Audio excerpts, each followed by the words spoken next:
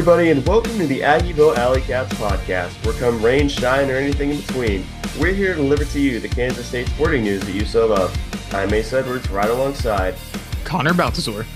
And today, welcome to the first, technically, I guess, weekly recap of our old system, which we had during football season, which is I guess we haven't done the recap episode for football yet. That's Mondays, then the preview on Wednesdays, and then the recap of everything else that is not football on Fridays. So welcome to everything that is not football on Fridays.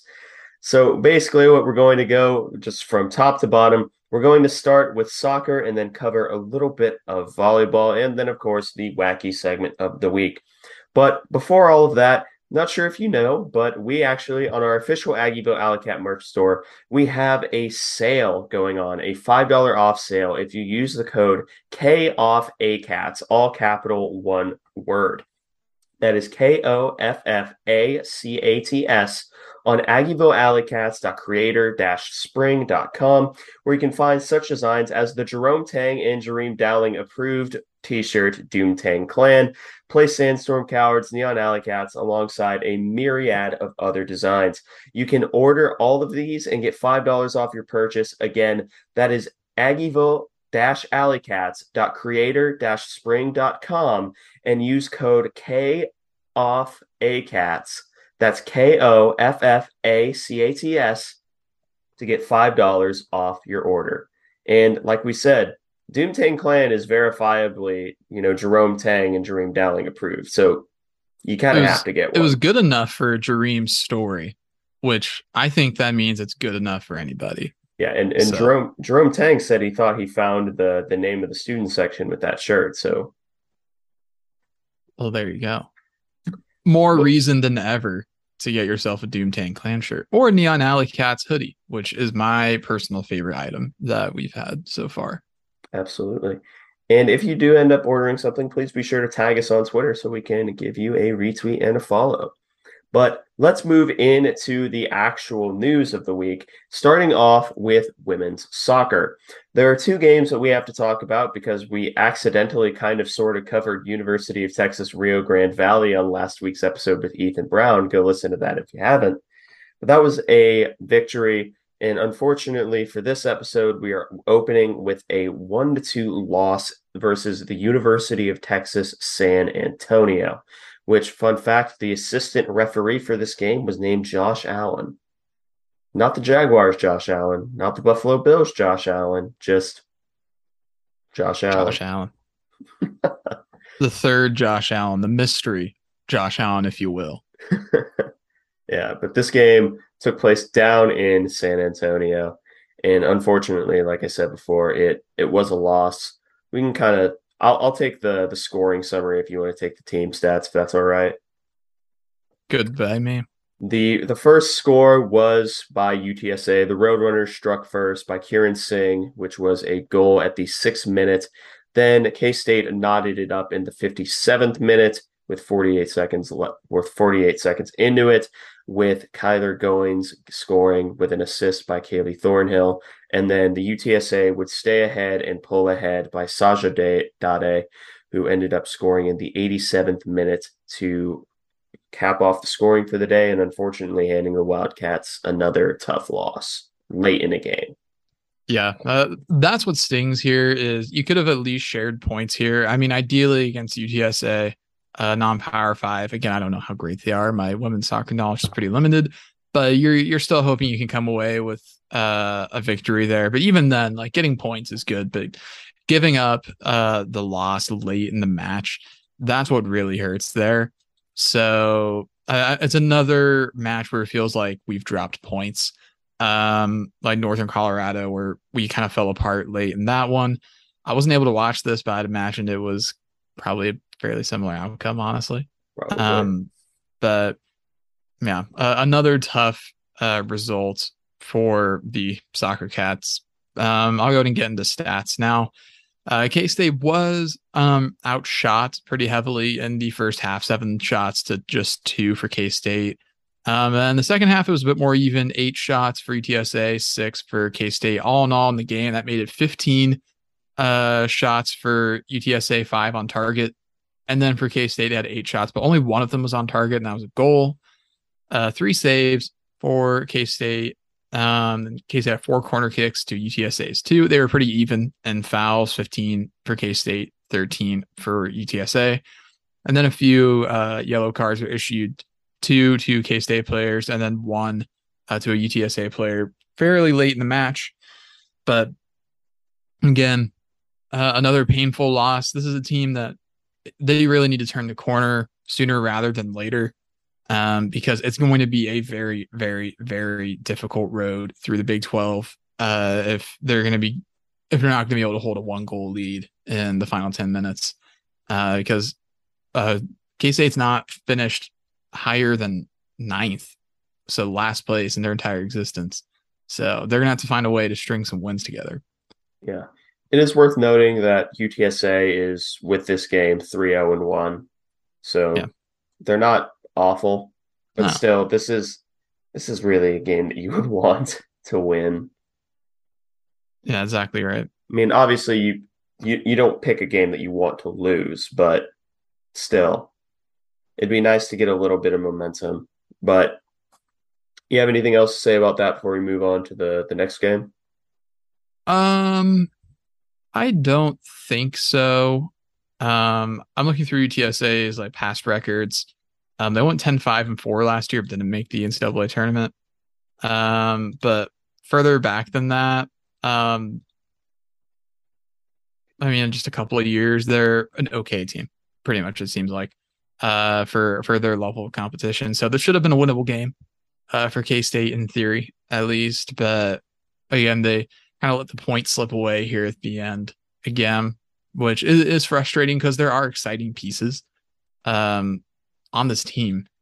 But it just hasn't quite come together yet. Jasmine Brown, the true freshman defender, I felt like she played really well in the bit of action I've been able to watch. So I don't know. I don't know what it needs from here. But yeah, a frustrating road loss.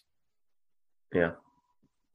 Luckily, K-State got back on track versus Weber State. It was a 1-0 victory in favor of your Kansas State Wildcats. And the lone goal was scored by Melissa Weichel in the 43rd minute of the game. That would be all of the scoring that was done for the duration of this game. It's worth noting that K-State went into this game 1-2-1. Weber State went in 0-3-0. So K-State moves to 2-2-1. Weber State moves to 0-4. Yeah. So Weber State, not a great team, and that does kind of reflect itself in the statistics. But then again, this game is probably a little bit closer than it should have been. K-State does not. They have a much better second half than they did first half. First half, they get 3 shots to 5 from Weber State, but they dominate the second half, at least offensively. 10 shots to just 2 for Weber State, putting them with 13 shots in the game, 4 on target, 7 for Weber State, 2 on target. Saves are about equal. I mean, it's just shots that were on target that didn't go in. And then corner kicks, K-State had 6, Weber State had 3. Clear that we got more aggressive in the second half when you have 5 corner kicks or just 1 in the second half for Weber State. And then fouls were even throughout the game, 12 each.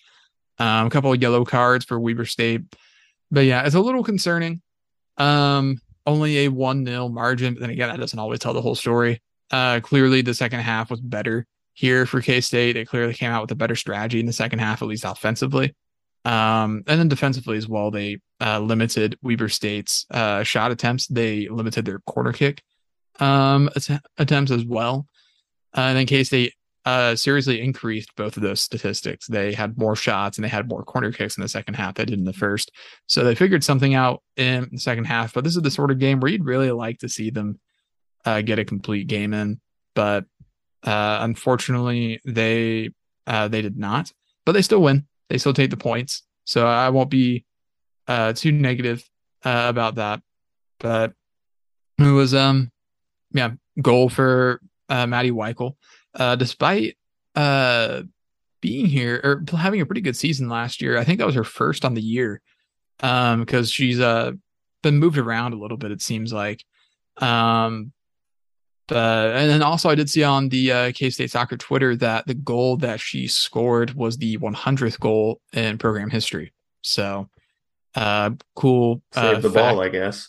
Yeah, keep the ball, sign it. I'm not really sure what you do in that circumstance, but yeah. Don't really have much else to add um on this game other than a win is a win. Puts the team back at 2-2-1. Uh, Worse places to be than that, I suppose. But we'll get a true test of where they're at here in the coming weeks, I think. Yeah, in fact, the next game is against Purdue in Manhattan on Sunday. I'm not particularly optimistic. Yeah, I am not super optimistic either about this. Um, just because based on how we performed against Northwestern, which was not great at all. And Purdue is allegedly a better team. So I'm not getting my hopes up. This is the sort of game where I think you want to keep it competitive, if possible. Granted, they are 2-3 on the year, but get a mixed bag of results. They started the year with a 3-0 win over number 15 ranked USC, but they also just lost to KU tonight, 0-1. So don't really know what you're getting with this Purdue team. Again, it's still pretty early in the year, but they were projected to finish middle of the pack in the Big Ten. So this is going to be a quality side that we'll be seeing on Sunday afternoon. But I don't know. I guess if you're still in town after the football game, the day after, doesn't hurt Watch to the other swing by. football. Yeah, go watch the other football. Yeah, it's a relaxing way to spend Sunday afternoon. They just installed a new video board. Fan experience is pretty good, honestly, for soccer, I'd say. Yeah, and So, I think there's a special with this game. It is the oh yeah, it's a Sunday 4 for 40. So go ahead, bring your friends, get 4 tickets, $10 each. Have a grand old time at Boozer Family Park. mm-hmm, exactly right. All right, moving on from the soccer cats, we can talk about the volley cats, and this is a lot of good news for the volley cats after having a bit of a sweaty against Wayne State in in an exhibition matchup. K-State has rattled off 4 consecutive victories to open up their regular season.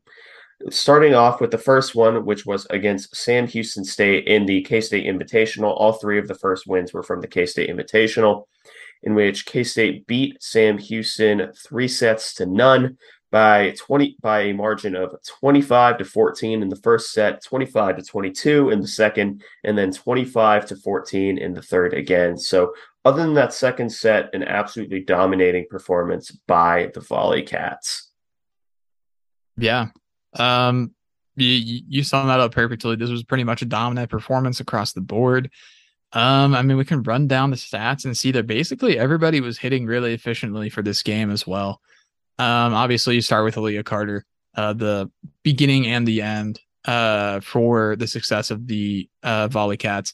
32 attack attempts, 12 kills, only 2 errors, so a lot more efficient in this match than she had been in times last year, hitting 313 for hitting percentage, 9 digs. Responsible for 13 points, so best on the team there. But then again, we also have to keep our eyes on the player playing opposite side of court of as her, Elena Baca, who is a transfer in from St. Mary's, I'm pretty sure. I think it's St. Mary's. And don't shoot the messenger if I'm wrong on that. But she also hit really well at St. Mary's, you're right. At a higher percent, that's okay. A higher percentage than Aaliyah Carter. 24 attempts, 10 kills, only 2 errors again, hitting 333. Really, really good average there. And then 2 service aces, 2 errors, a lot of service errors for this Volley Cat squad early on. 8 errors in this match, at least. Sydney Bolding, again, had a very efficient day attacking, 12 attack attempts, 6 kills, 0 errors. And Haley Warner, 11 attack attempts, 7 kills, 3 errors, hitting 354 there. Not much else to mention other than that. Mackenzie Morris had 14 digs, so nice performance at the libero position. I'm still learning volleyball. Yeah, I am I too. know libero is the one that wears The the special different shirt. colored shirt. Yeah. Yeah. So um yeah, all around really, really, really nice performance from the Volley Cats in this game. So uh not not much to complain about or write home. Everybody really performed well. You go up and down the stat sheet. There's really no one that you can look at and point out as having had a bad match, I think. So, I mean, the most errors on the team would have been three, and that would have been for Haley Warner, and she still had 7 kills and 11 attack attempts. So, yeah, really, really nice performance. Always love starting out your regular season with the sweep. Yep. And the next game in the K-State Invitational was a 3-1 victory against North Carolina State, home or former home of current K-State president Richard Linton. And NC State took the first set 27-25, and then K-State rattled off three consecutive set victories, 25-14, 25-17, and then 25-18. So a little less dominating each and every set, but still really great for, fellow Power 5 competition. And yeah, that's really for the overview, that's really all that can be said in terms of scoring. But individual stats, there are actually a few things that are pretty interesting to note, actually. Mostly that Aaliyah Carter did not lead in kills. Yeah. And another thing that I do want to mention actually about the scoring is that uh this really could have been a sweep for K-State. If you go back and look at the first set play-by-play, at one point they were up 19-13 in this match, and also 20-15. And then NC State, I should say, they went on a run to take the lead. And so K-State probably should have swept this match, honestly, but they kind of let the first set get away from them. But then they took that personally, and they took NC State out the rest of the time. But yeah, you go through the stat sheet, and yeah, like you said, Leah Carter not leading kills. She was not even second in kills. It was Sydney Bolding who had 26 attack attempts, 13 kills, and not a single error. So high efficiency for Sydney Bolding.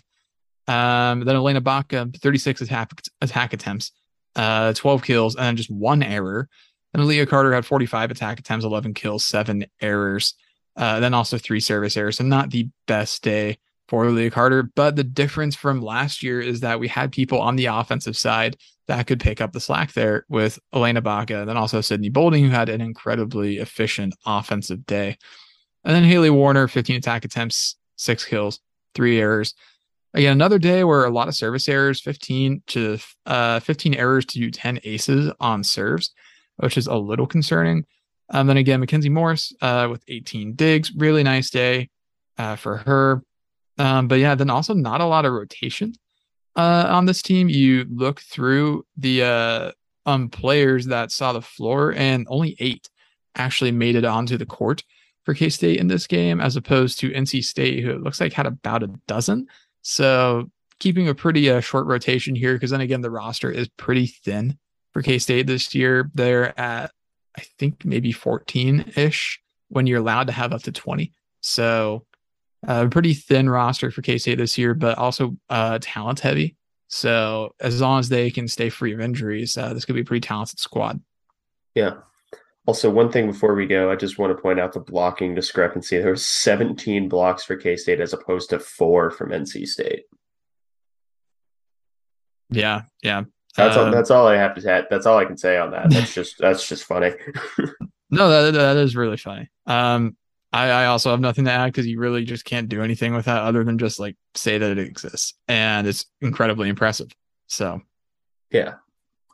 So the next game was up against Florida A&M, and this moved K-State to 3-0, which also happened to be the score of this match.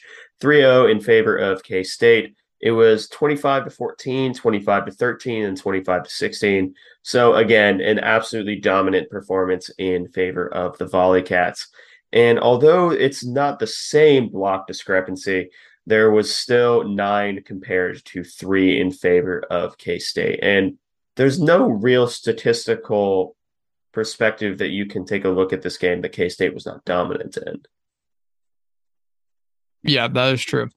Going individual, you look at who's leading on the attack, And it was a name that was unexpected, and Shaylee Myers, who had 31 attack attempts, 18 kills to 2 errors. Somebody who had not even been in the lineup the last 2 matches and ends up with a 516 hitting percentage on 31 attempts, which is absolutely phenomenal.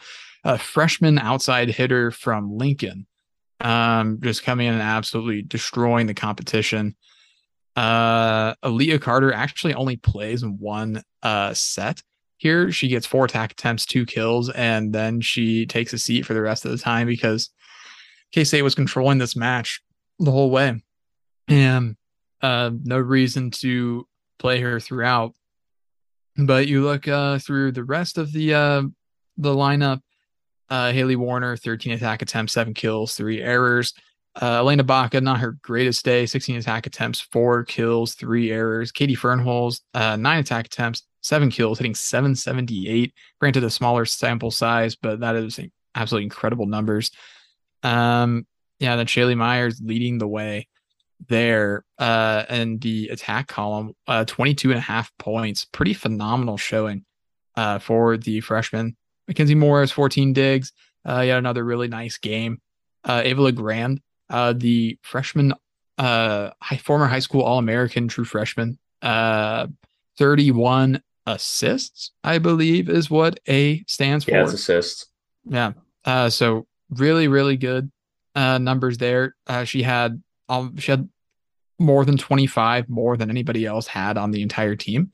So a really great performance. Looks like this match, K-State took the opportunity to empty the end of the bench and get more talent on the floor and get some more development for some of the younger players, which I like because this was a match that was pretty clearly in K-State's favor the entire time.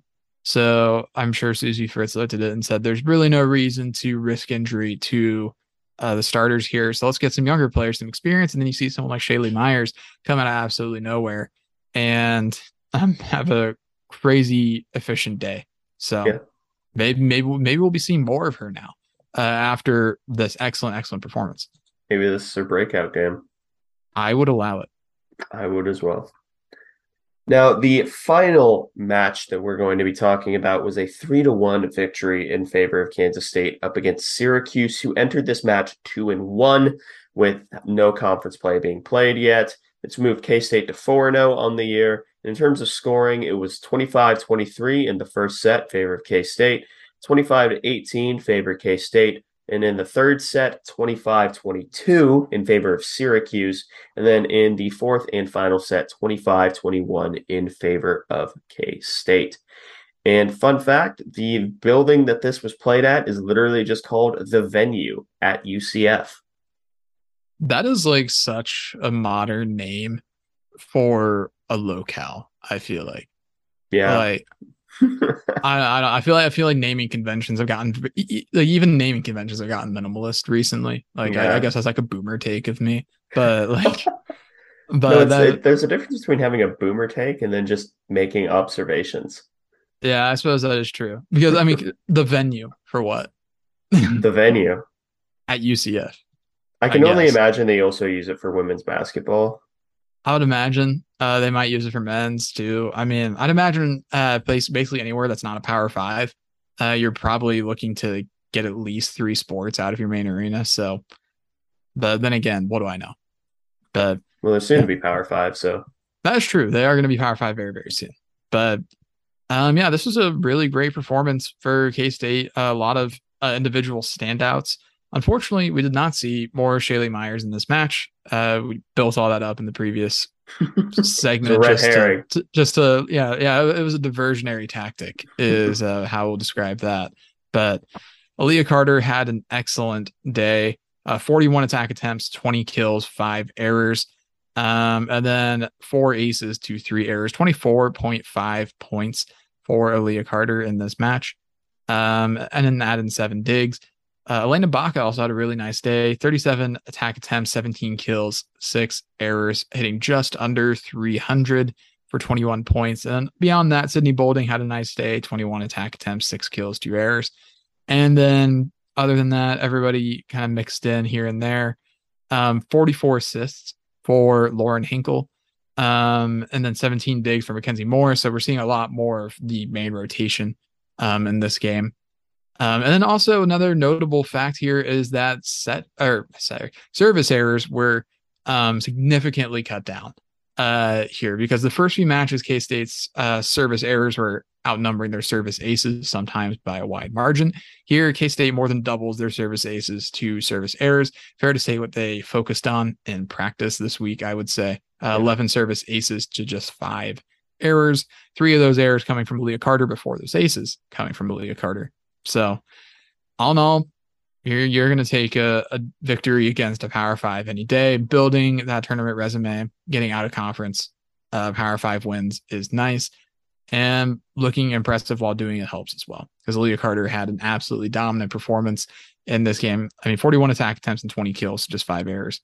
Pretty good for Leah Carter, who's building one of the better volleyball careers that anybody at K-State has ever had, given how she's pretty much been this good since she's gotten here. Yeah. But now she has the supporting cast developed around her to truly grow and become that special player that I think people have been waiting on. And I mean, there's no reason that at some point she couldn't become the Ayoka Lee of volleyball, basically, where she's the person that's getting players in the door. I'm not saying she's going to be like as special as Ayoka Lee. That's not what I'm insinuating, but I'm saying she's the act that gets spectators in the door. Kind of like Ayoka Lee with basketball, where I mean, this past season, Ayoka Lee was the draw most of the time for the women's basketball team. Unfortunately, not the case this year. But yeah, an absolute shame. But maybe Leah Carter can draw more people in, as well as next year when they have their own facility. Allegedly, it will be open next year. We shall see. Yeah. I forgot to mention that this was actually part of a 3-game tournament, which is the UCF Challenge. It seems like whenever they run out of names, they just call things challenges. So the other 2 games or matches, in the challenge are up against North Florida on Friday and a UCF itself on Saturday. So that pretty much wraps up the Volley Cats. And we didn't really get a chance to talk about them at all, mostly because we don't pretend to really know what we're talking about with volleyball. But starting off undefeated, I don't feel like there's a world where that can be viewed as a bad or even a neutral thing. I think starting off undefeated, no matter who your schedule has been, even though it does include 2 Power 5s, I think that's awesome. Starting off 4-0. Yeah, no doubt, especially because I think there was a lot of doubt kind of surrounding after, at least for you and I, after they seemingly really struggled in their exhibition match. But they end up figuring things out, seemingly. But yeah, they do have some more Power 5s coming up as well on the schedule. We already mentioned UCF. I'll count them as Power 5 just for our purposes. But they also have Missouri. It fits my narrative. Yeah, it fits my narrative, so I'm going to say UCF. Then Mizzou, they have Mizzou coming up. They're coming to Manhattan the Wednesday before the Mizzou football game. And then they head to Chicago to play in a Loyola Chicago tournament, and they're going to play Rutgers there. And then they get through some more like group of 5 mid-major schools before getting into conference play, and they start with KU at home towards the end of September. But it's a fun out of conference slate. It's probably not as grueling as it was last year, because I remember they had like number 5 Nebraska really early in the slate last year. They played them pretty well. Yeah, they played them close, but still lost. Yes, but yeah, really nice start to the year for volleyball. Better start than I anticipated. This is the sort of out of conference that you're gonna have to win about every game that you're playing, really, just because. Now, like we said, the competition isn't quite as great as it was last year out of conference. I think that is ultimately why they made the NCAA tournament last year, is because their RPI was really high, because the Big 12 was really good, and their out of conference schedule was also really good. Yeah. But none of the Power 5s that they've played yet have been phenomenal opponents. Mizzou is currently 1-2. The other schools were kind of hovering around 500 as well. So they're not adding a ton there, but Rutgers, they'll be playing them soon. They are 3-0 against fairly limited competition. I mean, this will all shake itself out by year end, but just I don't know. I'm going to be keeping my eye on how they're performing down the stretch. Yeah, I agree. So that pretty much wraps up the recap segment. And before we get to the wacky segment of the week, remember we do have the $5 off sale on the official Aggieville Alley Cats merch store using code KOFFACATS, KOFFACATS on AggievilleAlleyCats.creator-spring.com. So go ahead and grab yourself designs from t-shirts, stickers, hoodies. We wanted coasters, but they don't have them. To crew necks, if you're a crew neck cat kind of guy, such as our good friend Nathan Insero, which shout out crew neck cats, go check him out. He does great stuff, even though he's on vacation in Italy right now. So, but now we can get into the wacky segment of the week. And this is one of those where we're going to have to separate it into wacky news and wacky question. Now, the wacky news isn't necessarily wacky news. It's just the backyard brawl just happened. It was insane. That's all I can say. That was so much fun. And every year I know how much I miss college football. And then I will watch one of the early games, and then it really just finally manifests itself. Like how much I really, really did miss college football. It feels like all these early games have been at least entertaining in some fashion. Like that Nebraska Northwestern game provided all sorts of entertainment because it was a novelty game, because it was in Ireland. There was comebacks. Scott Frost got embarrassed. Nebraska Cup lost snake. Another close game. All sorts of fun narratives there. Cup snake. Yeah, exactly. Then backyard brawl was incredible. Great game, back and forth the whole way, long historic rivalry. I've been looking forward to this one for a while. I think I had it on my bucket list for Bosco's Boys. I think we did our own Bosco or our own. Yeah, we did our own list. College football road trip. Yeah, and I think I had them as my week one. I think you and I agreed on that, yeah. Which we would have made a great choice because that game was absolutely phenomenal. And then there was also several other interesting games on, like Oklahoma State somehow getting into an almost shootout with Central Michigan, where Oklahoma State led that game by 35 at one point. It ended up being a 2-touchdown game by the end, and Central Michigan nearly got an onside kick late. They got the ball back too, and they almost got a first down on what should have been a defensive pass interference on Oklahoma State. I haven't kept up with it because we've been recording, but last check, the Penn State Purdue game, Purdue got a big pick six to take the lead with 8 minutes to go. It's almost certainly over. I can check the score. It's got to be over by this point. But again, that was another really entertaining game. Gus Johnson on the call. Penn State won 35-31. That's a shame. K-State man fuming right now. Could happen to anybody, truly. But I don't know.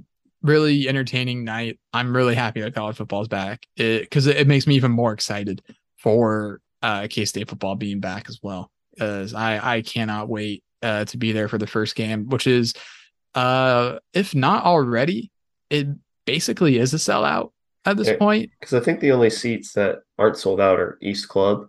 Yeah, I went East Club. I went and checked on the ticketing website for K-State, and at least from them, the primary vendor, they said all that's left is East Club, scattered singles, and standing room, and which is really encouraging to hear that numbers are going back up. There's been rumblings that student ticket sales are much higher than they've been the last few years, which is also really encouraging because I don't think anybody expected that. No. And I certainly did not. I really wish I was still K-State undergrad this year, because this is going to be a really fun year to be on campus, I think, because there's going to be a lot of excitement around the teams and the universities looking up too. So I relish this year. Ace is my advice to you, I suppose. Enjoy it and soak it in. I will be back as much as possible because I thoroughly enjoy Manhattan. I'm going to be there Saturday. I cannot wait. But yeah, we got there somehow from Backyard Brawl. But It was super, super fun game.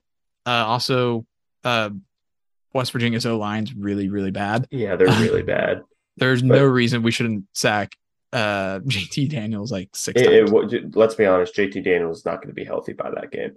We're not going to That sack is Garrett true. Green that many. That's true. But the main thing that I wanted to say here is don't let the fact that the final pass was a drop, don't let that distract you that Pitt was playing press man cover one on a 4th and 16. That was a Green Bay Packers NFC Championship game moment, really. It's a Greg Williams cover zero blitz when Yeah. all you need to play is prevent. Yeah. Yeah. That was the ultimate, like, yeah, Packers late coverage moment. Like, why are you running cover one in that situation? Like, yeah, it was a drop, but great throw by JT Daniels. And the fact that he was able to get it there and the fact that the receiver nearly made the catch is incredible. Cause I mean, there's no reason that should have been even that close. Like, they should, like, there's no reason for that. But it was a super fun game to watch. I thoroughly enjoyed it. It was nice to get a night to really watch some college football again. Yeah. So that's the news part of this, but the question segment is actually it's an interesting one. If you could pick one K-State all-time corner to match a K-State all-time receiver in coverage, who are the two you're picking and who wins the most out of 10 reps? So who wins the majority of the reps, whether it be 6-4, 7-3, or if they tie? For me, I think the matchup that most K-State fans would want to see is Terrence Newman and Tyler Lockett. And I don't know if I took your answer with that, but I think I did. Didn't. I did not. Oh, great. But I'm going for a weirder one. Okay, excellent.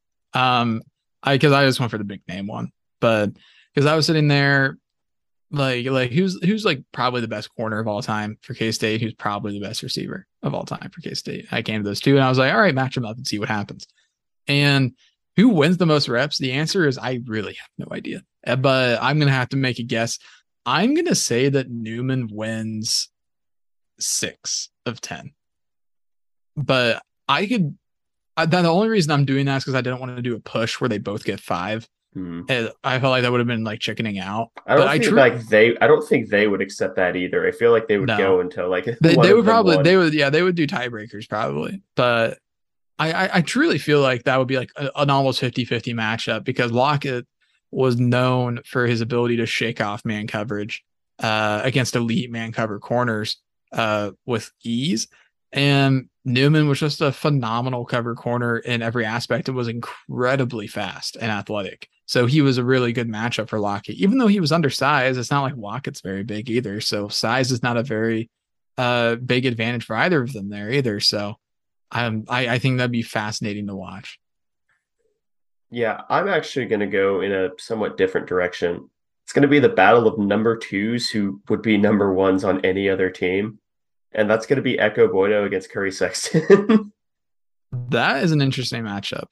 And I think you go ahead. I don't know why I'm taking yours.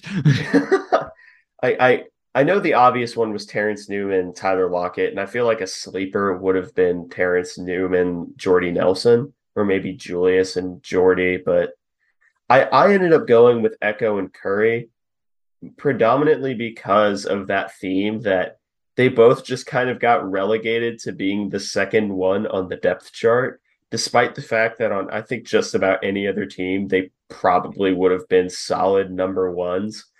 That being said, Echo probably wins 7-3 here, but that's just because I think Echo is ridiculous.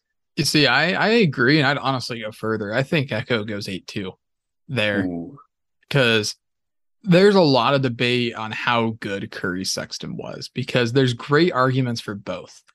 It's like the Daniel Sams, Jake Waters argument, but there's actual substance. And like the thing with Curry Sexton is that, yeah, he was a 1,000-yard receiver, and you can't be a 1,000-yard receiver without being at least somewhat good. And he was good. He was athletic. He made some really athletic catches. He was a great route runner.